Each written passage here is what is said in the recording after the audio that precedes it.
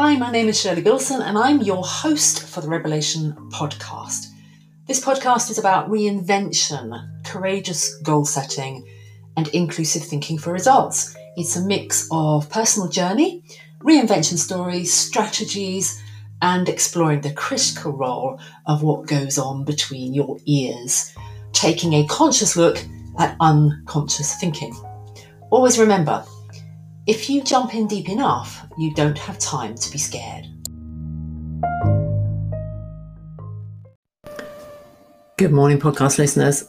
First of all, let me apologise for the sound quality that seems to be dropping. There's this kind of buzz in the background for which I apologise.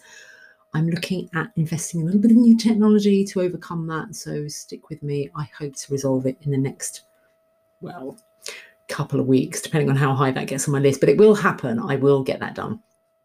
But that's not what this episode is about. We're not about technology. Goodness, that really would be a short and sharp episode. This is more about self-care.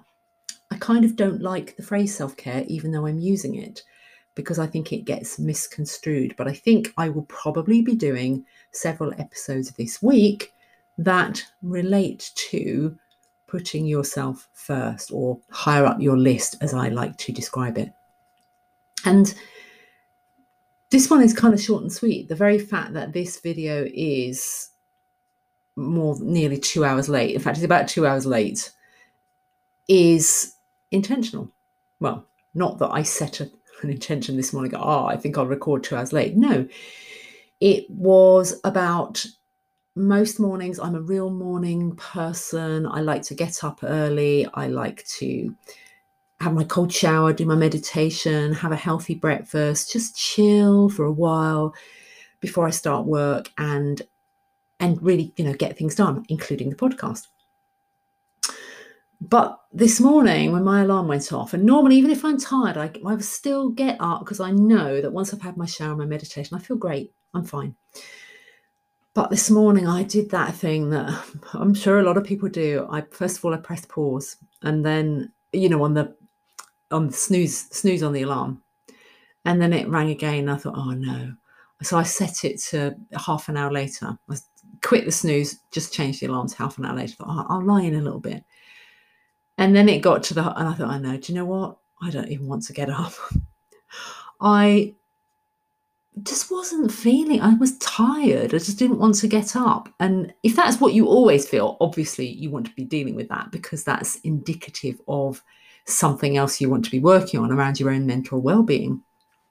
But in my case, as I said, doesn't often happen. I'm not normally the kind of person that can or wants to be lying around in bed. I'm too busy thinking, I'm missing the day. There's things I could be doing.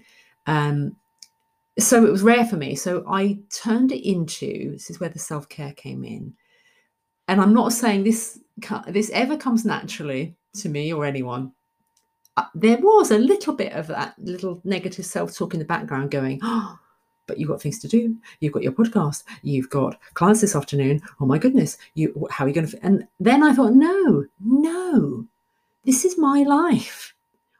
If I choose, I choose to do those things. Of course I do. And I know I have the good fortune of working for myself, but nonetheless, that must do. It's pretty well hardwired in any of us who have ever worked in any environment. So I still get that. It's like, oh my goodness, you should be working. Well, it's Tuesday. Can't take time off. And then I thought, no, why? So I had a little word with myself and I laid in bed till nearly 9 o'clock, which is really late for me.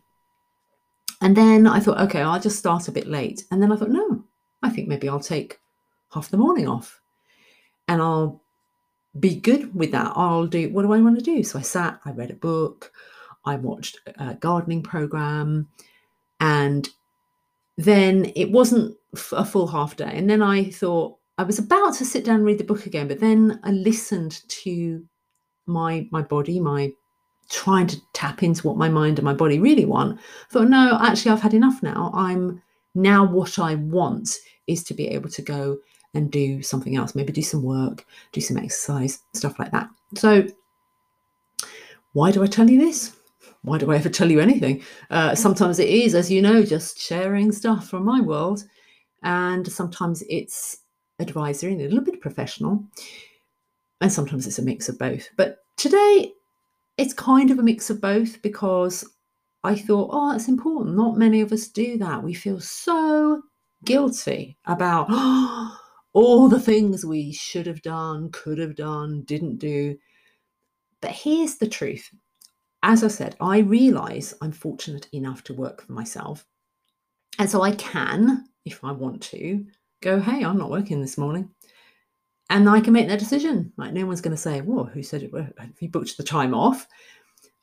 But nonetheless, it's about recognizing that sometimes that, in fact, not sometimes, that list that we create of all the things that need to be done, whether we're in work or working for ourselves or somebody else, or even not working, we just have a list of things we do.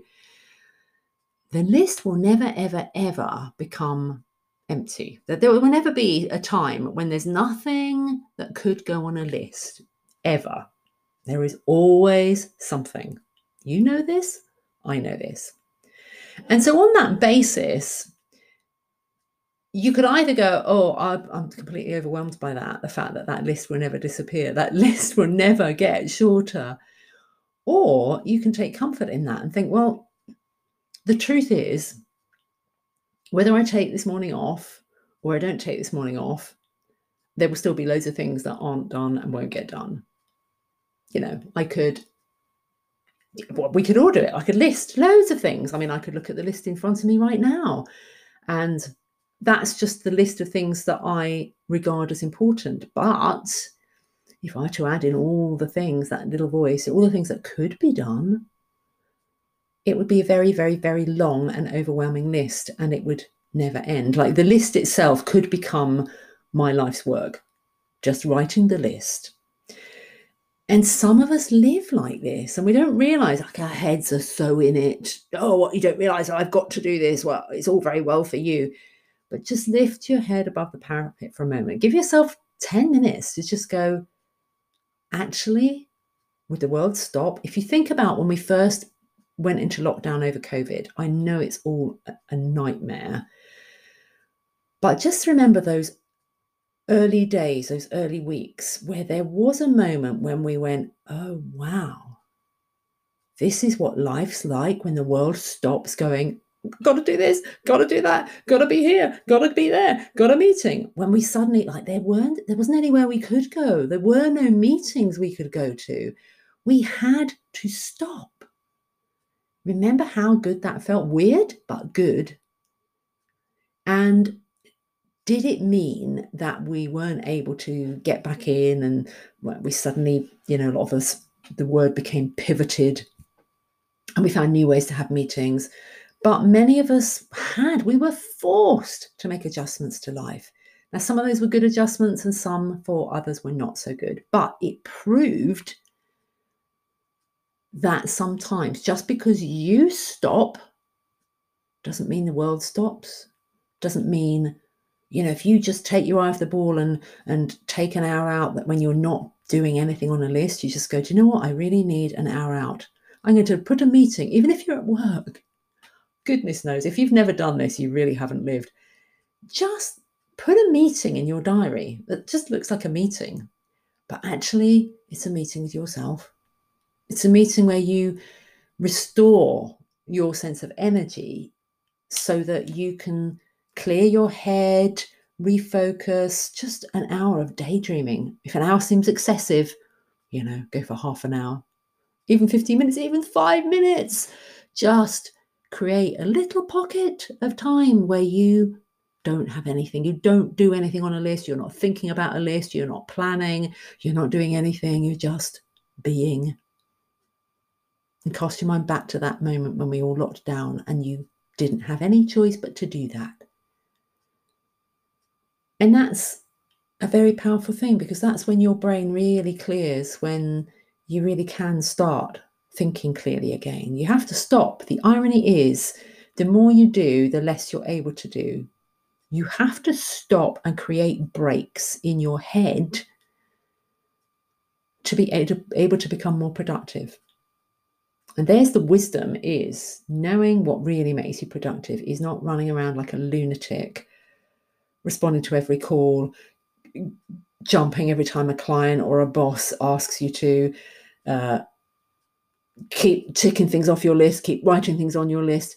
It's not perpetual motion. That is not productive, not in your head or in physical activity. Even athletes know the importance of rest. Sometimes athletes know, you take a rest day. No, stop, I'm not doing anything.